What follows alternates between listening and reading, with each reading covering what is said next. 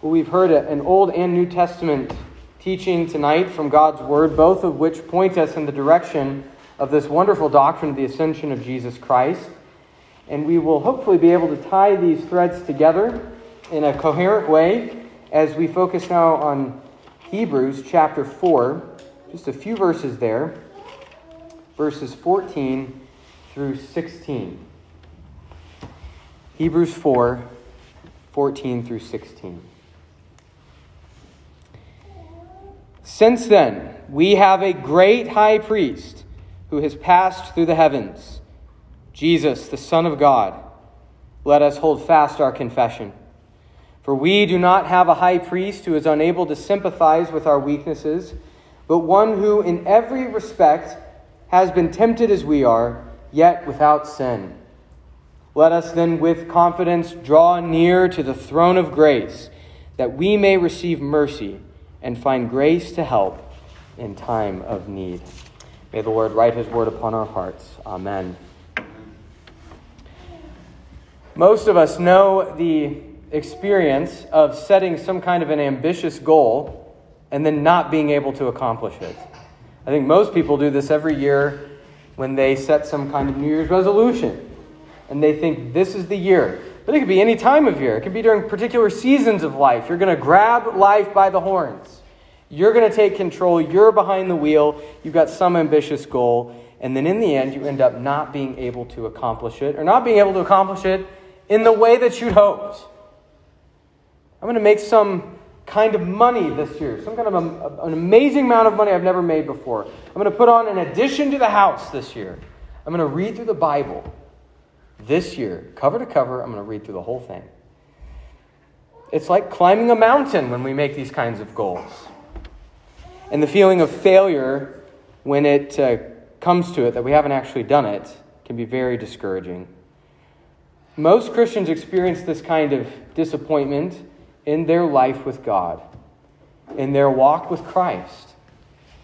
He feels far off. He feels like an ambitious goal that we can't accomplish. That communion with Him, that satisfaction in Him, that prayer to Him can't actually be achieved the way that the Bible seems to hold us to, or the way that we wish we could. He's far off. In fact, the Bible speaks of God in just such a way, that He dwells at the top of a mountain. Phrases like, He lives at His holy hill, Psalm 3. Or He is dwelling on His holy mountain, Isaiah chapter 1, verse 9. He is so far away. How do we draw near to Him? Especially when we face awful spiritual attacks of doubt and temptation, which is common to all people.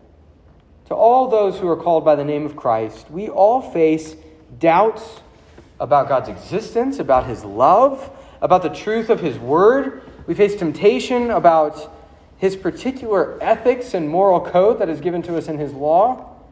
We are tempted to transgress that law in particular in heinous ways, tempted to make shipwreck of our faith.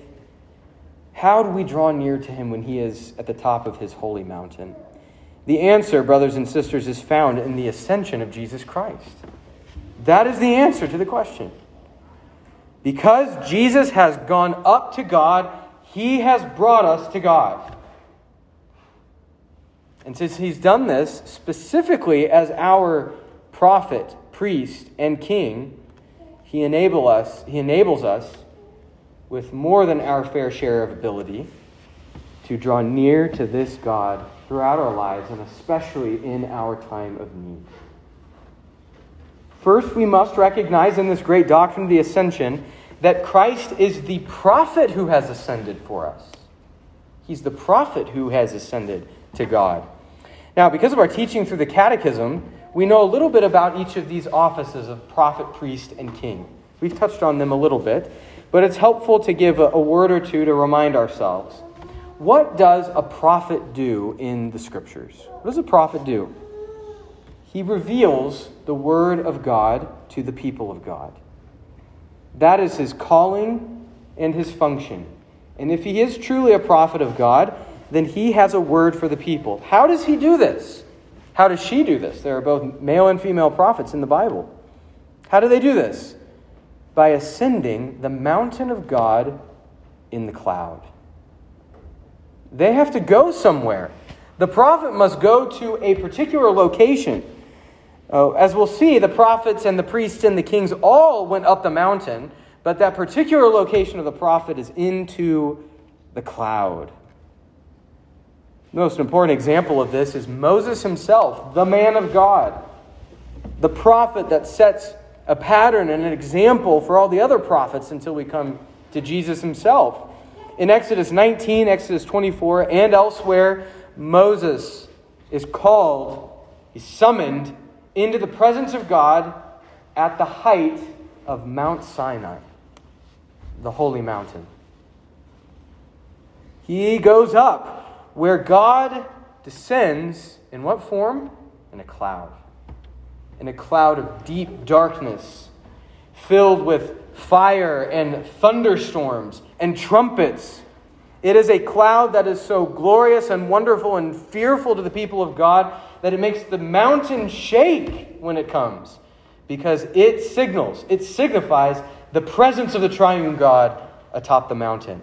And that's where the prophet goes, into the cloud, to receive the word from God in order that he might reveal the word to the people. For Moses, this revelation was the tablets of the law. God gave him, while he was there on the holy mountain, the tablets of the Ten Commandments. He wrote them with his own finger by his Holy Spirit up there in the clouds. So we know that the triune God is there because God had called him up and the Spirit was there inscribing the words on the tablets. So Moses received physical, he went up a real mountain and he received some physical thing to bring down to the people. For many other prophets, this ascent to the cloud was not up a physical mountain, but through a vision to the heavenly mountain, into the council chambers of God and his holy angels. We see this in the prophet Micaiah, not Micah. Micah's got his own book. Micaiah is just written about. He didn't get his own book published. The prophet Micaiah in 1 Kings 22, he is summoned into the council room of God. And God there, through this vision, gives him a word. And Micaiah, unfortunately, delivers that word to a wicked king and gets punched for it. But there he is. Symbolically, figuratively, he is summoned into the cloud. That is the council room of God. When you go home, read Psalm 82. The cloud is not mentioned in Psalm 82, but that's the location of Psalm 82. It's in the cloud. It's in the heavenly council. Once the prophet is given the word, he is to bring it to the people. He reveals.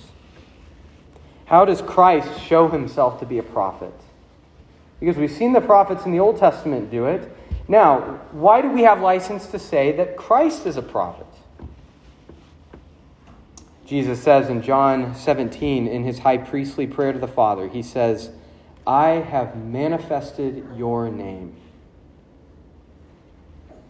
He says, I have given them the words you gave me. And he says, I've given them your word. In fact, he says after he goes to the Father, he asks the Father, sanctify them in your truth. Your word is truth. It is through Christ that the great revelation of God's word and all the sacred oracles of God are now fulfilled. Clear enough?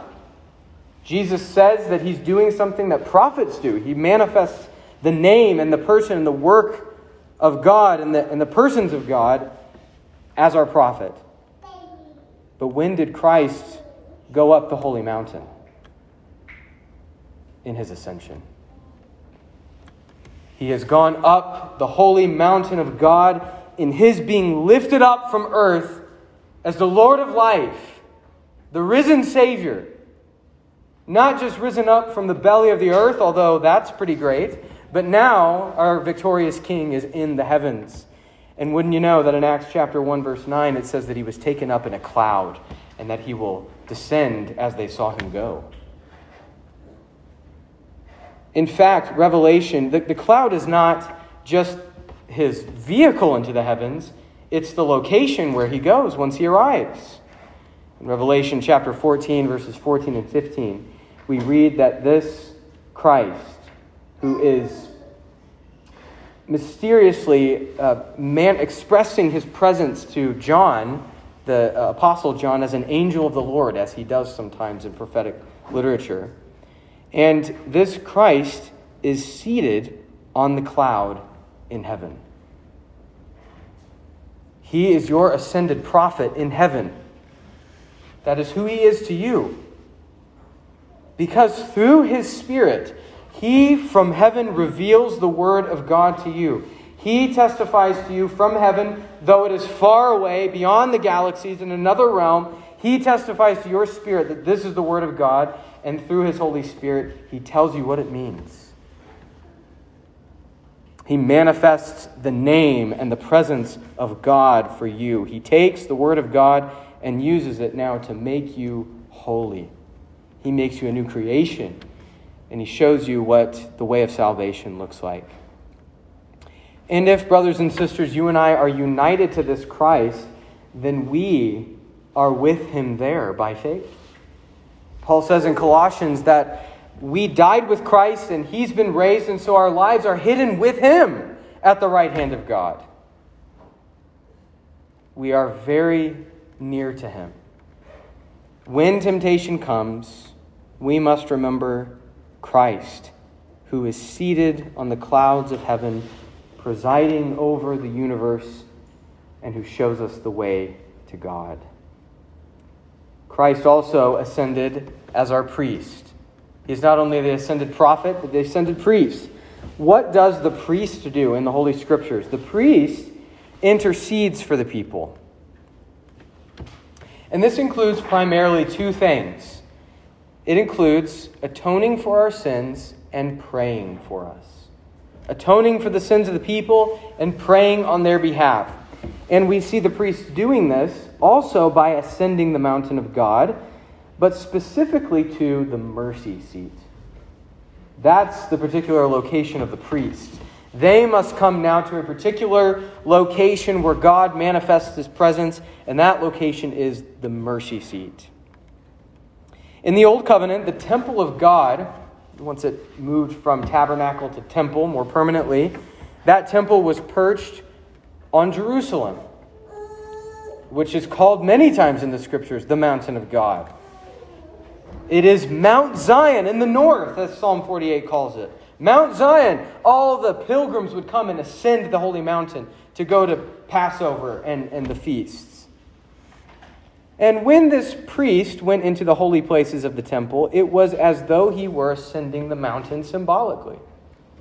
If he lived kind of down the mountain, he had to go there literally. But he has gone there at least figuratively when he enters into the most holy place. The Ark of the Covenant was there in the most holy place. You see, we have the temple is constructed in such a way that we have concentric squares, basically. And in the very center, in the middle, is the most holy place. And that's where the Ark of the Covenant was. And the cover of that ark, in which the tablets of the Lord and Aaron's staff were kept, the cover of that ark was called the mercy seat, on which the golden cherubim were carved. And God came and sat on this mercy seat, so to speak. Wonderfully, when God shows up in the temple, he shows up in the form of a cloud. That's how we know symbolically this is an ascent to the holy mountain. And Leviticus says that it was here that the priest made atonement for the people and prayed on their behalf. That is the intercession of the priests. It was a mercy seat because there God was enthroned to pour out his mercy for his people. That's where it happened for the people of God year after year on the Day of Atonement, that their sins were covered. The priest went in to atone and to pray on their behalf. Now, how does Christ show himself to be a priest? Well, Hebrews makes it very easy for us because it says it over and over again that he is our great high priest who has done the very things that a priest must do. He has offered himself as the atoning sacrifice in the laying down of his life, and he prays for us. We read in Psalm 24 earlier, and it asks, "Who shall ascend the hill of the Lord and stand in his holy place?" That's where it is. That's the holy place at the top of the hill of the Lord. And the answer is the Lord Jesus Christ and him alone. Because the psalmist says, only he who has clean hands and a pure heart can go up the holy mountain and into the holy place. And that is Christ alone. No one else comes with clean hands. And no one else comes with a pure heart. We are defiled in the presence of the Lord, and we cannot draw near to him apart from Christ. And so he has done what Psalm 24 depicts. He's ascended the mountain of the Lord. When has he done this, brothers and sisters? In his ascension. In his ascension, in being lifted up from earth and going into the heavens, he has ascended not into a man-made temple or a man-made holy place, but a place that the scriptures throughout call a temple made without hands. Into the true holy place in heaven. And this is why Hebrews 9 verse 14 depicts his blood being poured out on a heavenly altar. It says, through the eternal Spirit he offered his blood. Where? According to Hebrews, he did that in heaven when he ascended, when he passed through the heavens and appeared at the right hand of God the Father Almighty. And Romans says that he is always there interceding for the saints. Now, brothers and sisters, because you and I are united to this Christ and our lives are hidden with him there, we must draw near to this priest. We draw near to God through him. He has, as we read in Hebrews 4, he has passed through the heavens. Sympathetic high priest he is for you. In your strongest temptations, he is gentle in how he deals with you and strong in his ability to lift you up out of it. A faithful, gentle, sympathetic, and ascended high priest.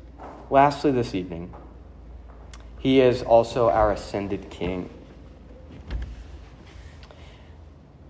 What does the king do in the scriptures? He does a lot of things, but primarily he defends his people from their enemies. That's kind of the point of the righteous king. The righteous kings were meant to know God's law, to live a righteous life, and then clothed with the Holy Spirit, go out to battle and fight the enemies of God and God's kingdom. He's God's representative, meant to be victorious in battle. And we see this all over the Old Testament. We've seen the prophet ascend to the cloud, and the priest ascend to the mercy seat. But when the kings ascend the mountain, they do so to sit on the throne. The cloud, the mercy seat, and the throne. And when the king ascends to the throne, it means he is victorious. The battle is won. In the early chapters of 1 Kings, Solomon becomes the king of Israel. And he recounts in these early chapters how his father had been a great warrior, that he had gone out to battle. Battle after battle, war after war, so that, Solomon says, there's now rest on every side from their enemies, as God promised there would be through David. And then, after recounting these great acts of his father, the warrior David, Solomon sits down on his throne in a land of peace, where there's rest on every side. That's 1 Kings chapter 2, verse 19. How does Christ show himself in the New Testament to be a king? For one, he's called the King of the Jews. And for another, the people constantly are trying to make him king by force. But far more than that, he has shown himself to be king by triumphing over sin and the devil and the world. He is the great defender of his people. Listen to him now, again, in his prayer to the Father in John chapter 17. He tells the Father, I have kept them in your name. I have guarded them This is verse 12 of John 17. He's kept his people. He not only revealed the word to them, and at this point in John's gospel is not only about to lay down his life for them as their priest, but he guards and defends them and has kept them in eternal life. And as he says elsewhere, nothing can snatch them out of his hand. We see him in the Gospels casting out demons, delivering people from illness. Battle after battle, he shows himself victorious over sin and the world and the devil. And that's why he tells his disciples the night before his crucifixion, "Take heart, I've overcome the world." And so, brothers and sisters, at his cross and in his resurrection, we see the decisive victory over our deepest spiritual enemies and the source of all of our temptations and doubts and woes. He is the victor. He is the conqueror. He has won the fight as our great King. And when did Christ ascend that mountain to sit on the throne? Psalm 24 depicts the conquering King returning to God's holy mountain. He's victorious. And here's what the psalmist says. He is the King of glory, the Lord, strong and mighty, the Lord, mighty in battle. In his ascension, brothers and sisters, Christ didn't go into a man-made palace to sit on an earthly throne. And we're not waiting for him to come and sit down on an earthly throne in Jerusalem. We know that he is enthroned in the heavens and that all power and authority is in his hands. He has ascended to the heavenly mountain and he has gone into the throne room of God and sat down enthroned at the Father's right hand. The King of glory, the King over all the earth, and the King of his church. And if you and I are united to this Christ by faith, and our lives are hidden with him there, then we must recognize that he has disarmed the rulers and the authorities. That does not mean that the devil and his demons cannot tempt us. Of course they can. Of course they can. The devil is a roaring lion. But Christ has bound Satan and his demons in that they cannot deceive the nations as they once did. Their unholy reign and rule over this world is coming to an end. And when they tempt you with their spiritual weapons, you've been given better ones. So that surely not even their worst attacks can keep you from drawing near to Christ. And so, brothers and sisters, when you are feeling defeated, and when your brother or sister in Christ tells you, expresses to you that they are defeated, they're spiritually depressed, they are melancholy in their walk with God, remind them that they are more than conquerors through him who has loved us. Loved ones in Christ, our God is far from those who reject his word. That's true. He is far from those who reject the offer of his Son in the gospel. But for all those who trust his word, all those who love his holy name, your God is very near to you through his Son, your ascended Lord. So draw near to him. Tempted though you may be throughout your life, don't walk away from church, but come gladly week by week to hear Christ, your ascended prophet, speak from the clouds of heaven. He speaks with clarity and with power. He kills us by his law and he makes us alive by his gospel. Every Lord's Day he does this. And come with an expectation that he will make his word plain to you in the ways that you need it and in his own timing.